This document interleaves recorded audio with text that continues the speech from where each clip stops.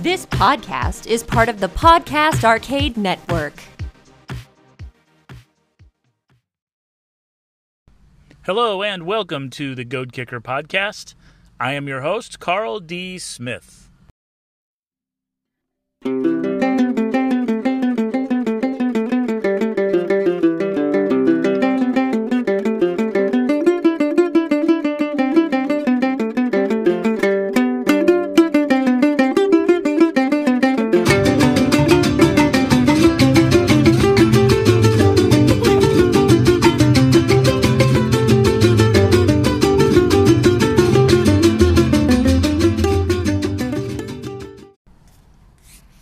Hello, everybody. Welcome to the 22nd episode of the Goad Kicker Podcast. I am at my usual recording place. The woman is on the swing, swinging away. Such an odd deal. I should probably interview her for the show if I had any sort of journalistic leanings. I have the windows in the Kia down, as you can hear, as the rattly Council Bluffs Parks and Rec truck drives by. I'm also using my brand new phone,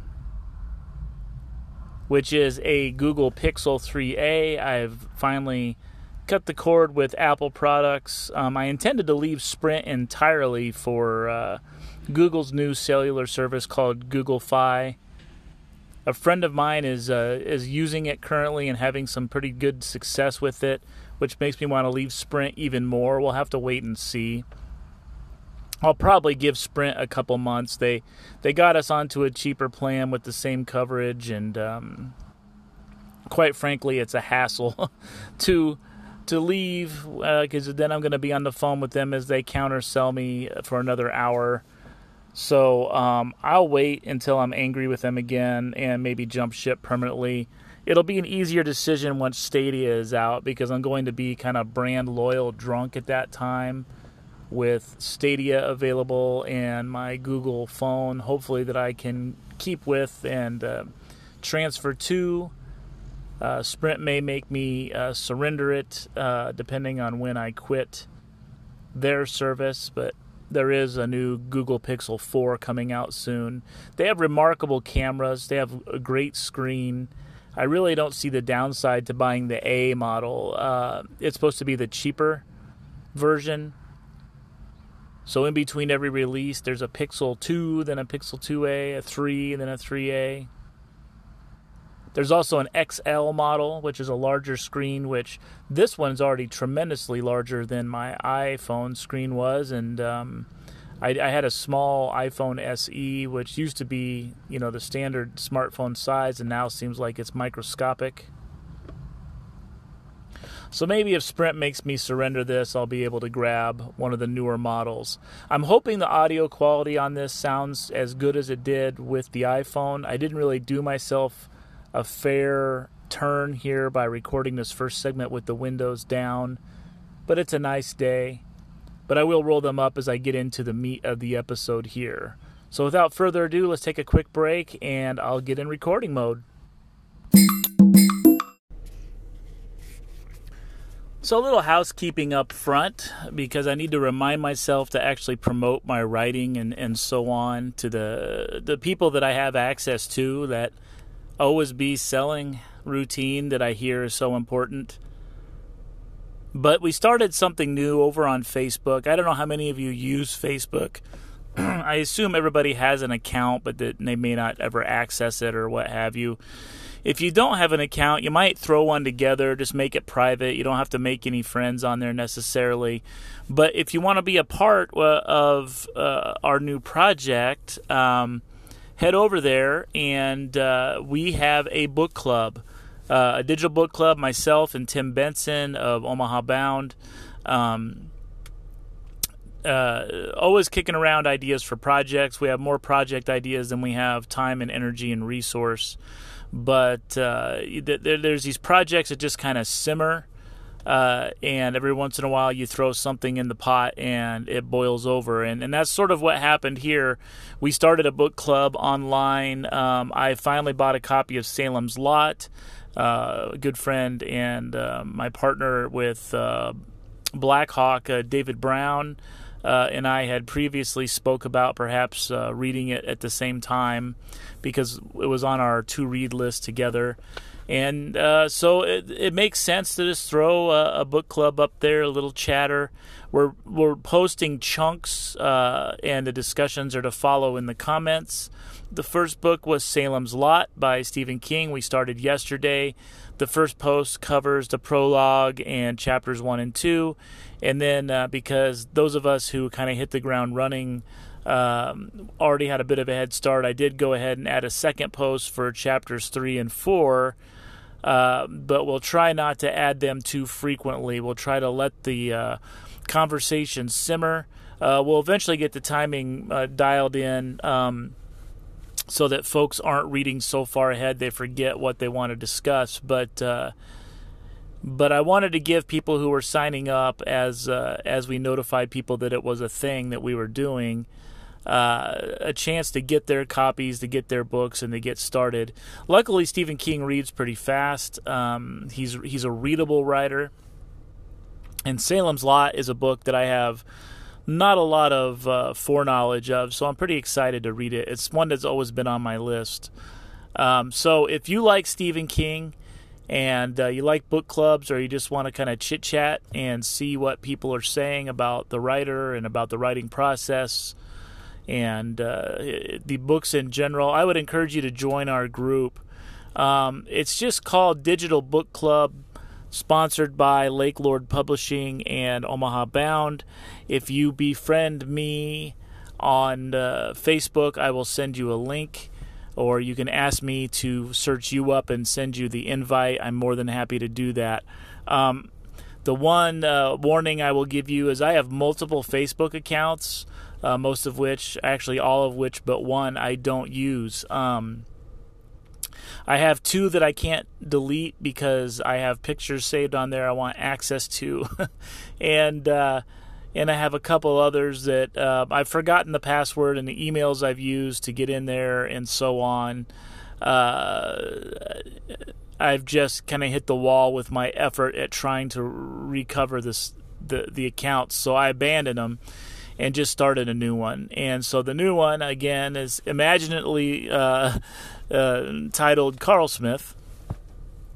It's at an email address I don't use. I created an email address more or less just to set up the Facebook page, and we'll go from there. But so it could be hard to track me down. If you see multiple Carl Smiths, the one with the Bears hat on is the most current and active Carl Smith. Someday I'll have the Council of Carls, and we'll judge and guide the events of the universe together as one unified body of like-minded Carls. But until then, maybe just befriend one of us.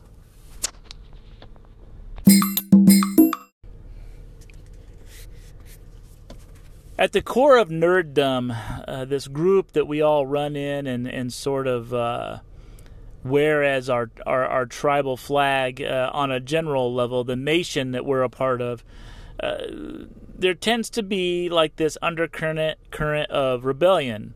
I don't know if that's true in every subculture, if we all just have chips on our shoulders and are just waiting for something to butt up against. But nerds in general are semi-rebellious. They don't always buy into popular thought, popular tastes. They're very opinionated when it comes to sexual or financial or social politics. They're often motivated by a diverse but very specific and strongly felt set of internal imperatives. I don't know how to say all this without angering somebody, I guess, because I don't want to diminish someone's pulpit, someone's soapbox, but that's a part of the reason Twitter, comics Twitter, sort of ceased to be fun, is because everybody sort of has these miniature axes to grind, and sometimes, you know, while it's valid, while there's a real concern, it's a response to something that's happening in the media, it just snowballs, and the pitch is putting the needle into the red constantly. So much so that a guy like myself that just makes comments flippantly every once in a while or likes to play a little devil's advocate, soon becomes a little bit of a lightning rod. And you can imagine what happens when someone is actually out there actively trying to troll people, or actually has some sort of unpopular or hateful opinion to share. And it riles the people up, and it gets noisy. Because, again, a lot of us are social outcasts. A lot of us have our backs against some sort of wall or another.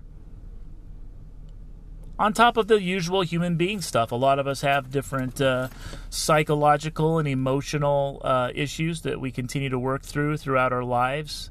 Things that sort of define us, but also maybe limit us. Things that sort of create these knee-jerk reactions.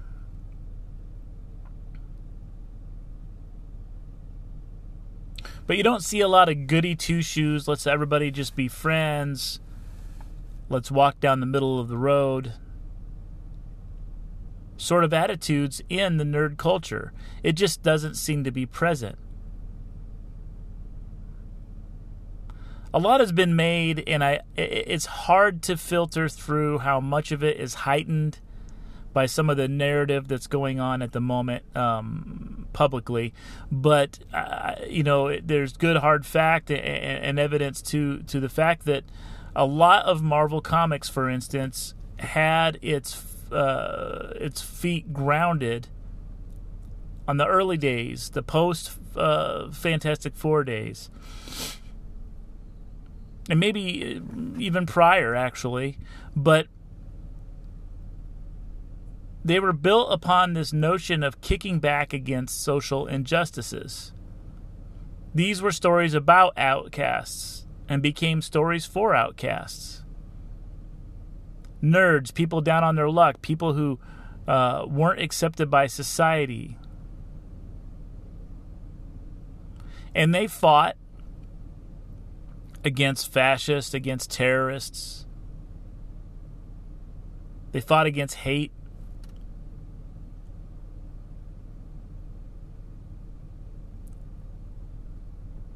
So all of these little messages sort of train card attach themselves to the stories that we all read. Not always in your face, but always there in spirit. That we should accept one another regardless of sexual, religious, political, blah, blah, blah. Although anymore people tend to leave that political out of there. They're more likely to accept somebody with an intolerant or oppositional religious belief than they are with someone with that same political belief. Politics has gotten that poisonous.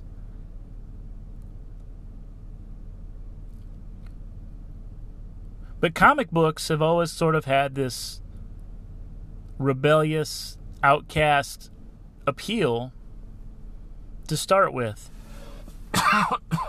When you get into other areas of nerddom, when you look at these books now, people like Andre Norton and Larry Niven, these people wrote a lot of books and sold a lot of books. So it wasn't like science fiction was super fringe. But when you compare it to the more wide experience,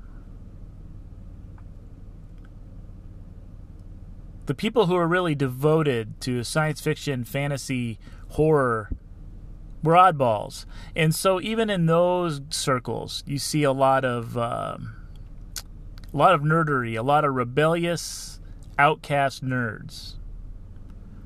Because it simply wasn't normal to enjoy or talk about horror elements. I would argue probably not until Stephen King became a celebrity, basically, with his prolific writing, his Hollywood adaptations, and just his persona sort of gaining popularity that sort of normalized reading books with these horrific ideas presented in them.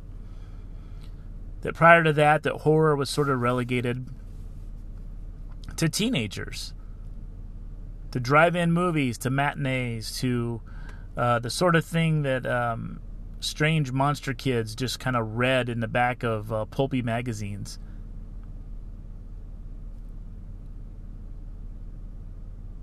A lot of the genres, science fiction, horror, those sort of things, are sort of looked upon as invalid genres or invalid mediums for storytelling.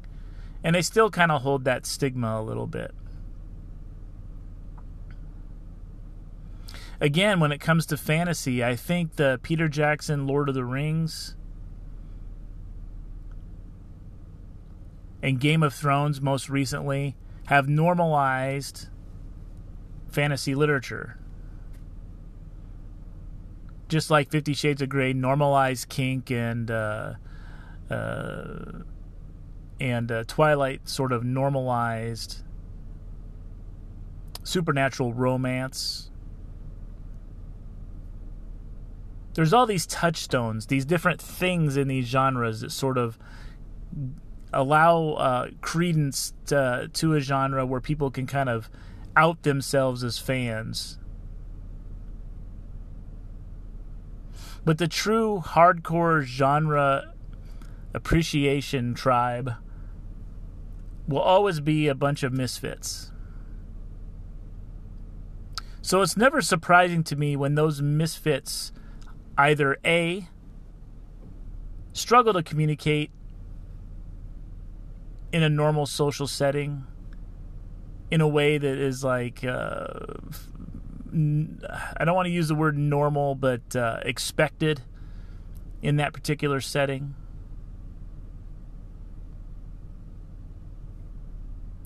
And B, I'm not always surprised that people from these nerdy groups aren't rule followers as a rule.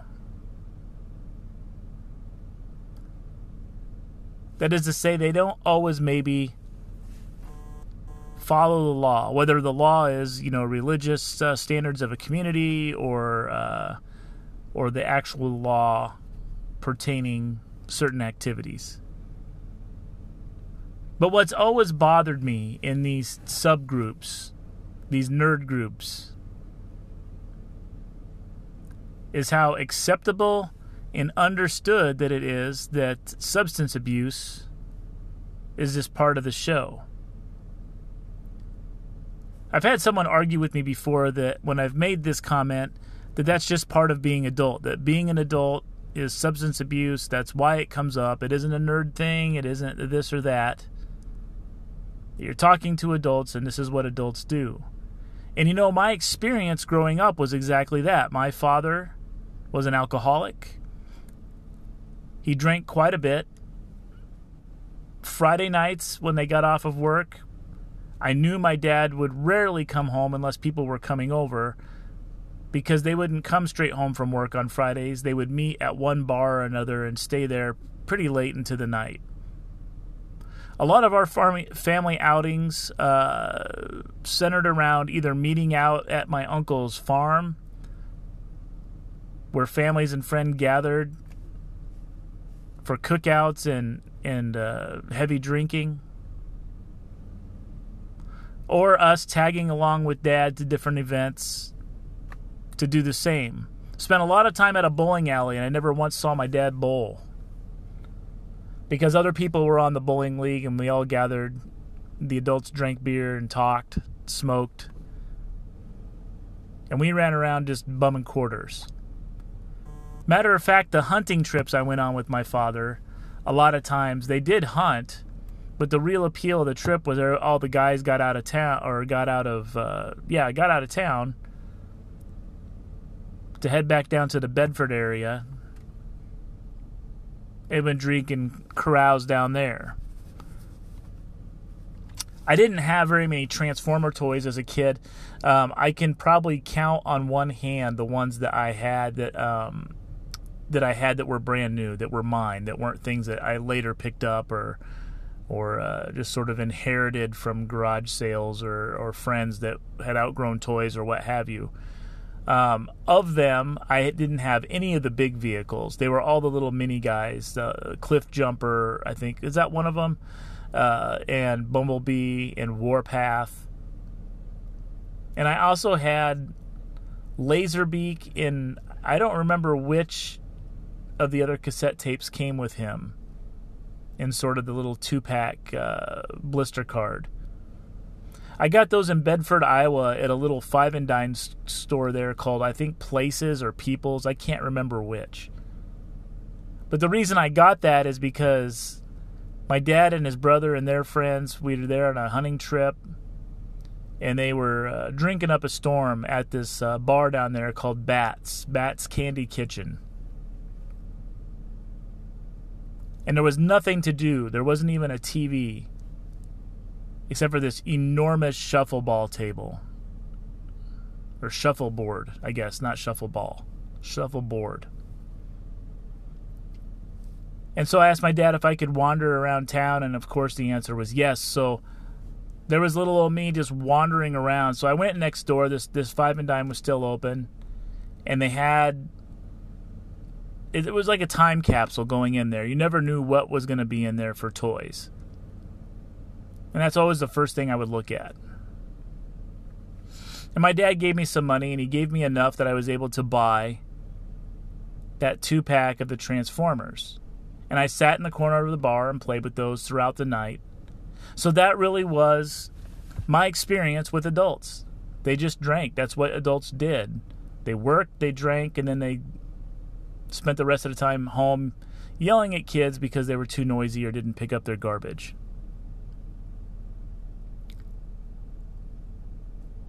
But I think I've learned good enough that that isn't really how adults work. That isn't how we're supposed to work. So I don't buy that argument.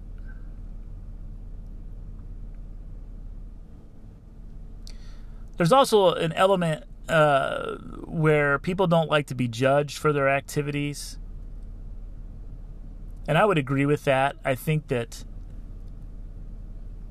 you got to be careful at where your opinion on something ends and where you become judgmental. But there's an element of pride that enters in people's declarations of their substance abuse, which is really worrisome to me. I can't tell you how many times when people have to mention, they have to brag about how sick they were or how much they drank, or make some silly comment about, like, I'm lucky I can walk today after last night, when literally no one asks.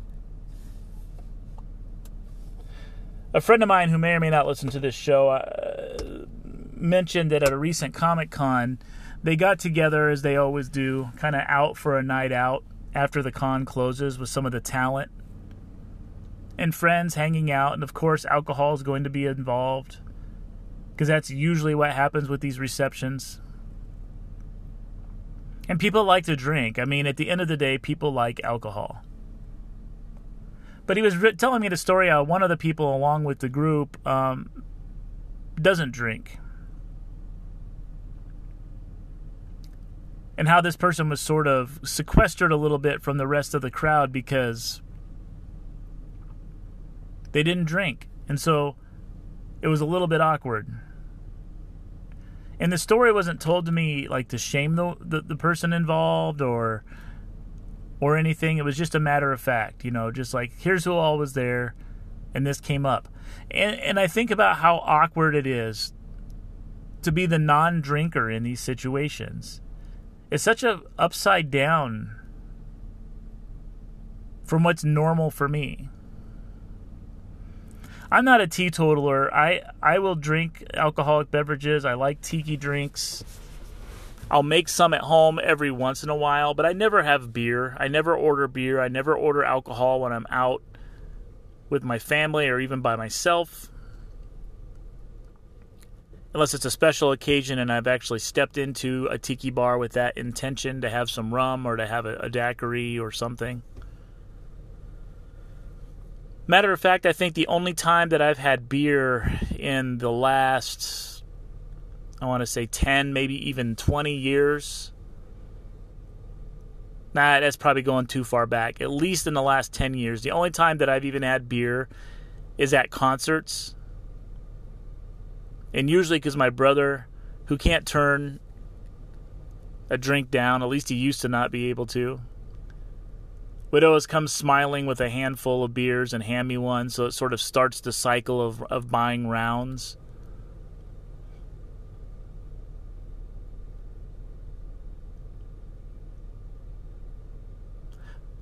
But when I'm at the wheel, both metaphorically and literally, I don't drink. Quite frankly, soda overindulgence is sort of my bag. And so I was always more than happy just to grab a Coke. But now today you sort of see this with the jokes about using acid and hallucinogens. Way more so you start to see the commentary about smoking pot. I've had 2 conversations in the last 2 weeks when someone was telling me a story that had nothing to do with substance abuse or substance use. And it was telling me a story just about something that happened the day prior. This wasn't one of the stories, but I'll just give you an example of what I mean. Oh, you play Ticket to Ride? Yeah, my sons like board games. They and their friends were over last night, you know. They like to just hang out and do board games sometimes. You know, they'll go out on my deck and smoke and come in and take their turns. It's kind of fun. They let me play with them last time, which was pretty cool. You know, when they go out on that boat, sometimes they smoke a little weed. Anyway, Ticket to Ride was pretty fun. Yada, yada, yada. They had to throw in there that there was weed use, marijuana use, and that they were, you know, implying that they were cool with it.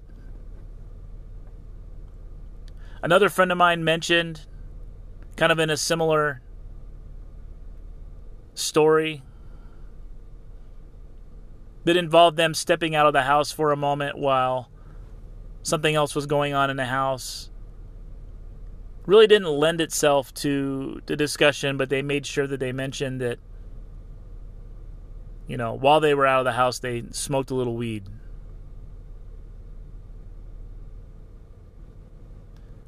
I had a mother recently tell me about how good her kid is and how sometimes teenage boys are just a little rambunctious and you have to kind of hold on loosely.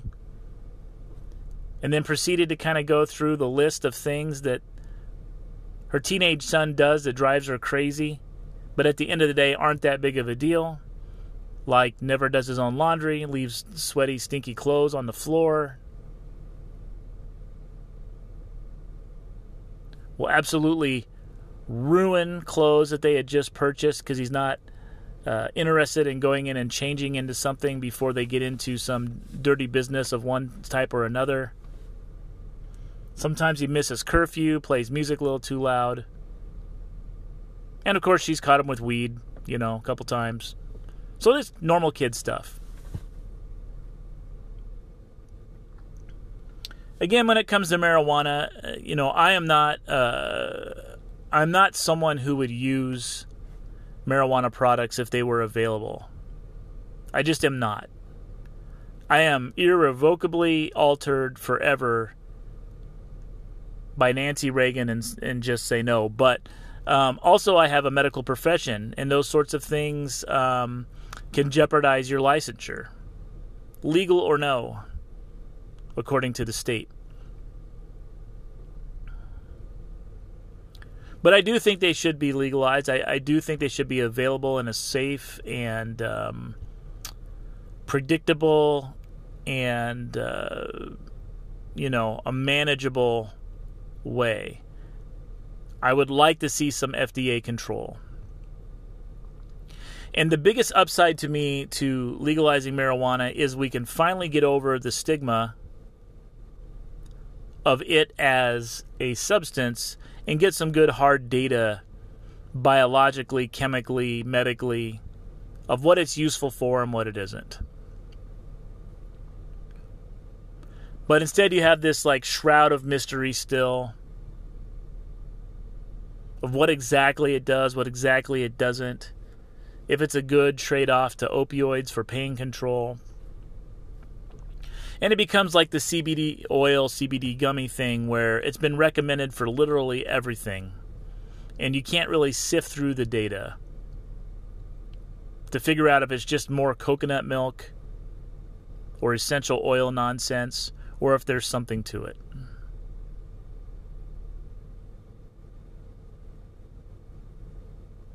But the one thing I do know is that I get very tired of people sort of slyly letting slip their vices, as if that's a part of the nerd life that sort of helps gain your rebellious cred.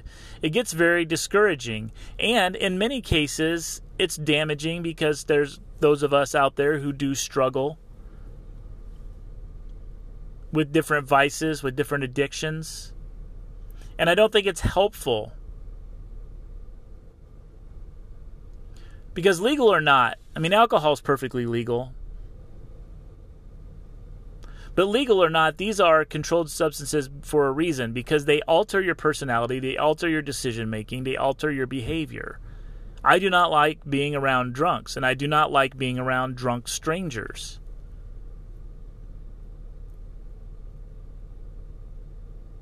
It's very irritating. And the last thing I want is someone that I'm just an acquaintance with, sort of unsolicited, revealing to me the extent of their binge drinking in some hotel room after the Comic-Con. I just don't care. It's an immature and frankly kind of a concerning behavior. And I see it all the time amongst nerds. If you listen to enough podcasts or are friends with enough people online, you see these sorts of things constantly. I would put binge spending and binge eating up there, and I'm just as guilty as everybody else. But we have these self-destructive behaviors that we can't help but reveal to other people, but not as a cry for help, but as a cry for normalization, I think, and for the credibility. I think a lot of us are in a state of arrested development. Otherwise, we wouldn't read Batman comic books at 45 years old. Because regardless of what you think about the medium, those Batman comics are not moving forward the endeavor of human literature in any significant way.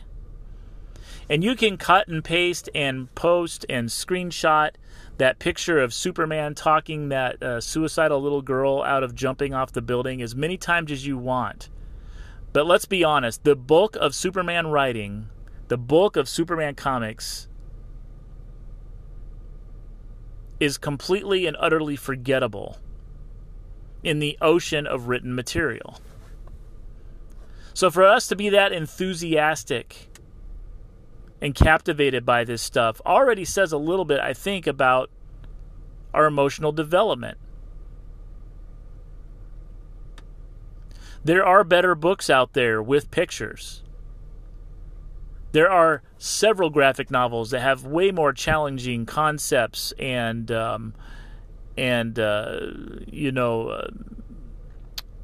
conversation and topicality that are a lot more relevant to life as a human being and life as an adult human being. They're challenging. They're inspirational. But Batman and Superman aren't it. Captain America is not it. And if you continue to read into it and make it that important to yourself, I think it's very telling. So I think a lot of us are sort of clinging to this little immature nugget in our brain that includes the fact that we have to sort of bolster our credibility amongst one another with how hardcore we are in our spending, in our substance abuse, whatever.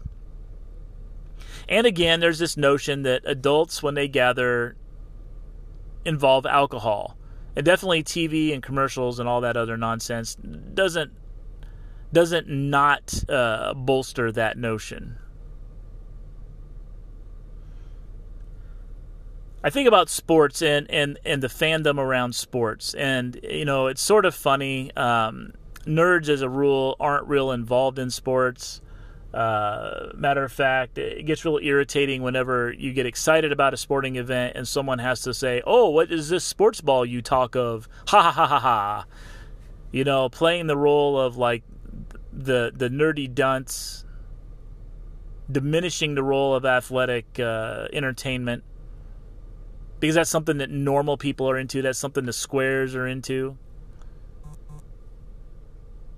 As if logging on and playing Destiny or Fortnite is any better, or Star Trek Online or World of Warcraft, or meeting up to play Magic cards and having separate decks for both, your league night and then your casual night.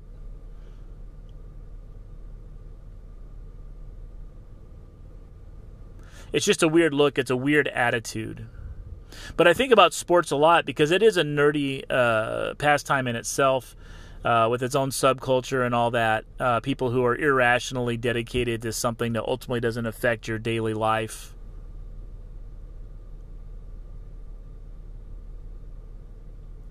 And how often the enjoyment and the industry of that revolves around substance abuse or self-destructive behavior such as inappropriate spending, gambling. And I wonder if these things are ever really that enjoyable at all for people of our age in our responsibility levels. If those high-risk behaviors or self-destructive behaviors or whatever you want to call them, these vices, weren't a part of it.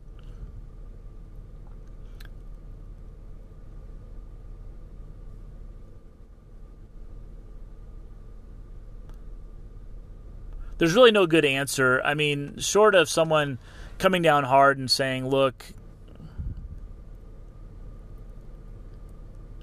I just don't want people to tell me about their drinking because I don't want to hear about it.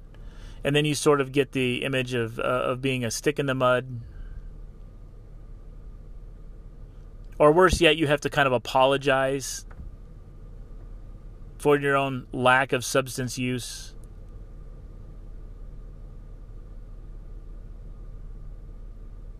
You say things like, "Oh, that's totally cool. I mean, you do what you want to do. I'm not here to limit your joy. I just don't smoke, and I don't want you to smoke around me because the last thing I need is the pop positive." And you have to sort of make that self-sequestering comment that basically, don't invite me if there's going to be marijuana involved, or don't talk to me about this or that.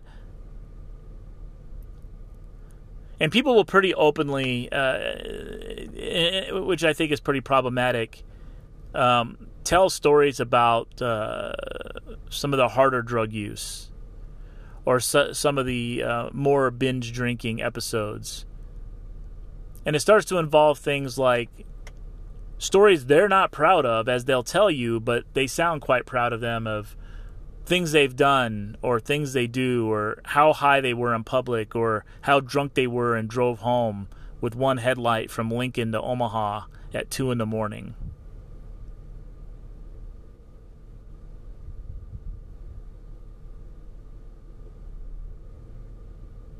And I'm not even bringing up the sorts of people who talk the same way about their sexual exploits. I just wonder why it's so common. And why it needs to be so common in the nerd culture to voluntarily offer up the depth and the frequency of your indulgence in vice. It's almost as if we are a group primarily made of people who are broken and are seeking to fill gaps in our life with a myriad of external items until we find something that kind of satisfies that receptor long enough for us to get through to the next day. We are self-medicating.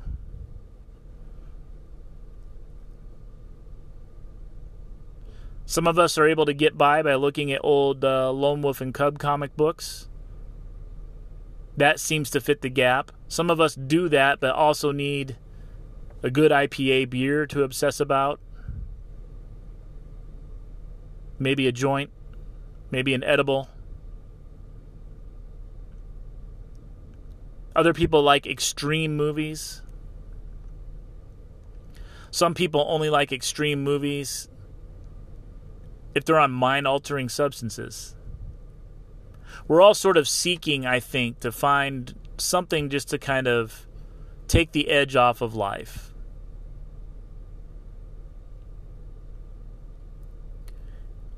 And I can't discount that, and I can't poo-poo that, because I think we all do it.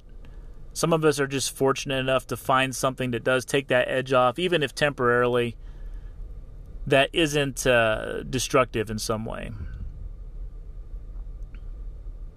But the last thing in the world I want to do is hear about it. In a social setting, unsolicited, and apropos of nothing.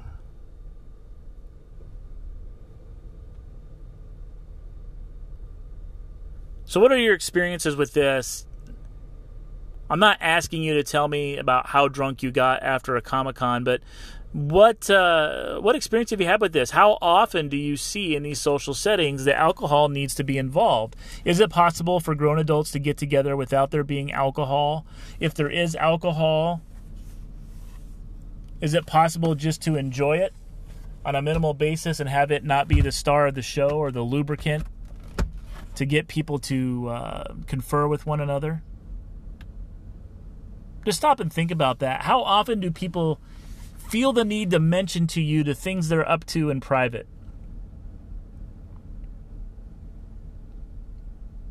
And what do you think that says about us as human beings, or as nerds in our tribe, or whatever group, however narrow you want to make it? I find it exhausting myself. And more often than not, it's disappointing. It's someone I otherwise like, and I'm like, ooh, I wish you wouldn't have said that to me. Again, not always so much for the action itself, but for the need to just offer it up, as if it's something that would be proud or noteworthy or commendable. So what do you think? Am I an old man screaming into the void here? Am I a little too puritanical for my own nerddom?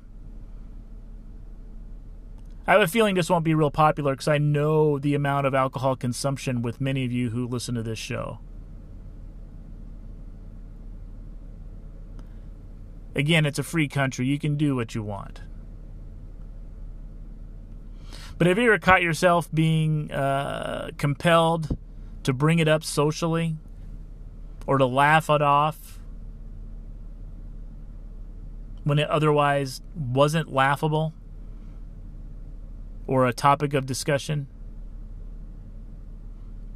Just meditate on that. I guess that's what I would ask. Meditate on that. I still want to have a CarlCon. My goal, it's not going to happen this year as planned. I couldn't find a venue that met all my requirements, so I'm back to the drawing board to rethink the components of this thing. But when I do, it's going to be an alcohol-free event. What people do after they leave the grounds, I could care less. But part of the reason I intended to do that is the same reason I wanted my wedding reception to be alcohol-free. Because I believe it's possible to gather together without that crutch, without that social component.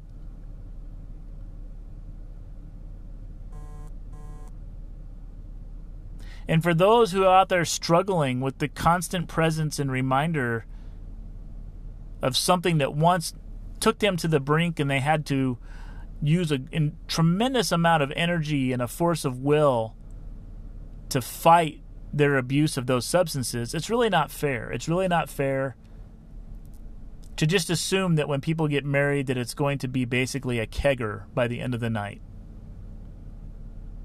I had exactly 0 sips of alcohol on my wedding day. My wife and I are still married. We did just fine. A lot of our friends that were at the wedding we're still friends with. We did just fine. It just wasn't necessary. So what's your take on this? You can send me a note over at Carl Smith Writer on Twitter or email carlsmithwriter@gmail.com.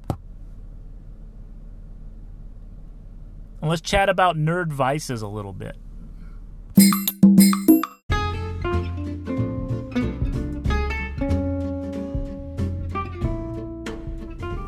Well, that wraps it up for this episode, the first recorded on the Google phone. Battery held up pretty good. I'm pretty proud of this little guy.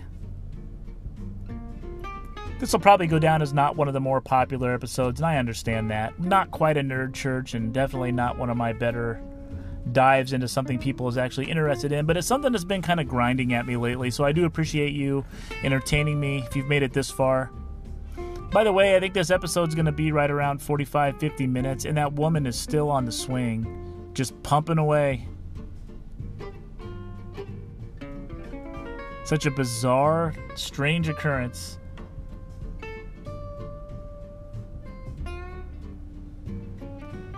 Again, there's got to be a story there.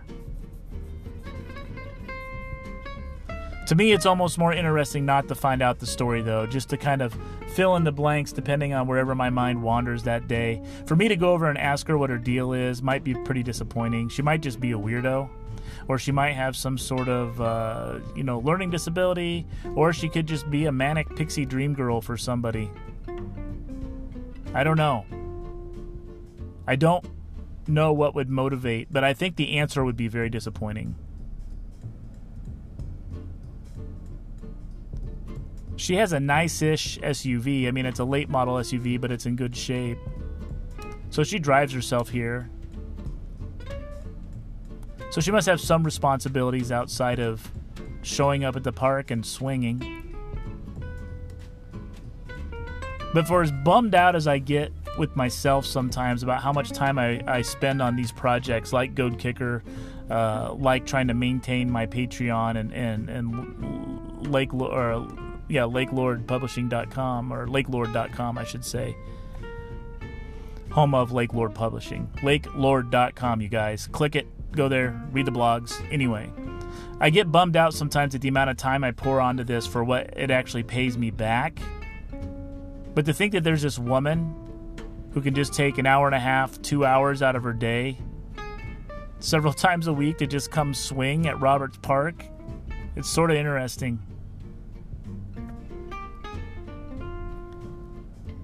And as I finish up, a car full of tweakers just pulled up. So it's a good time as any to get out of here. Speaking of substance abuse. So until next time, everybody, this is your judgmental, teetotaling, no fun having Goat Kicker. Take it easy.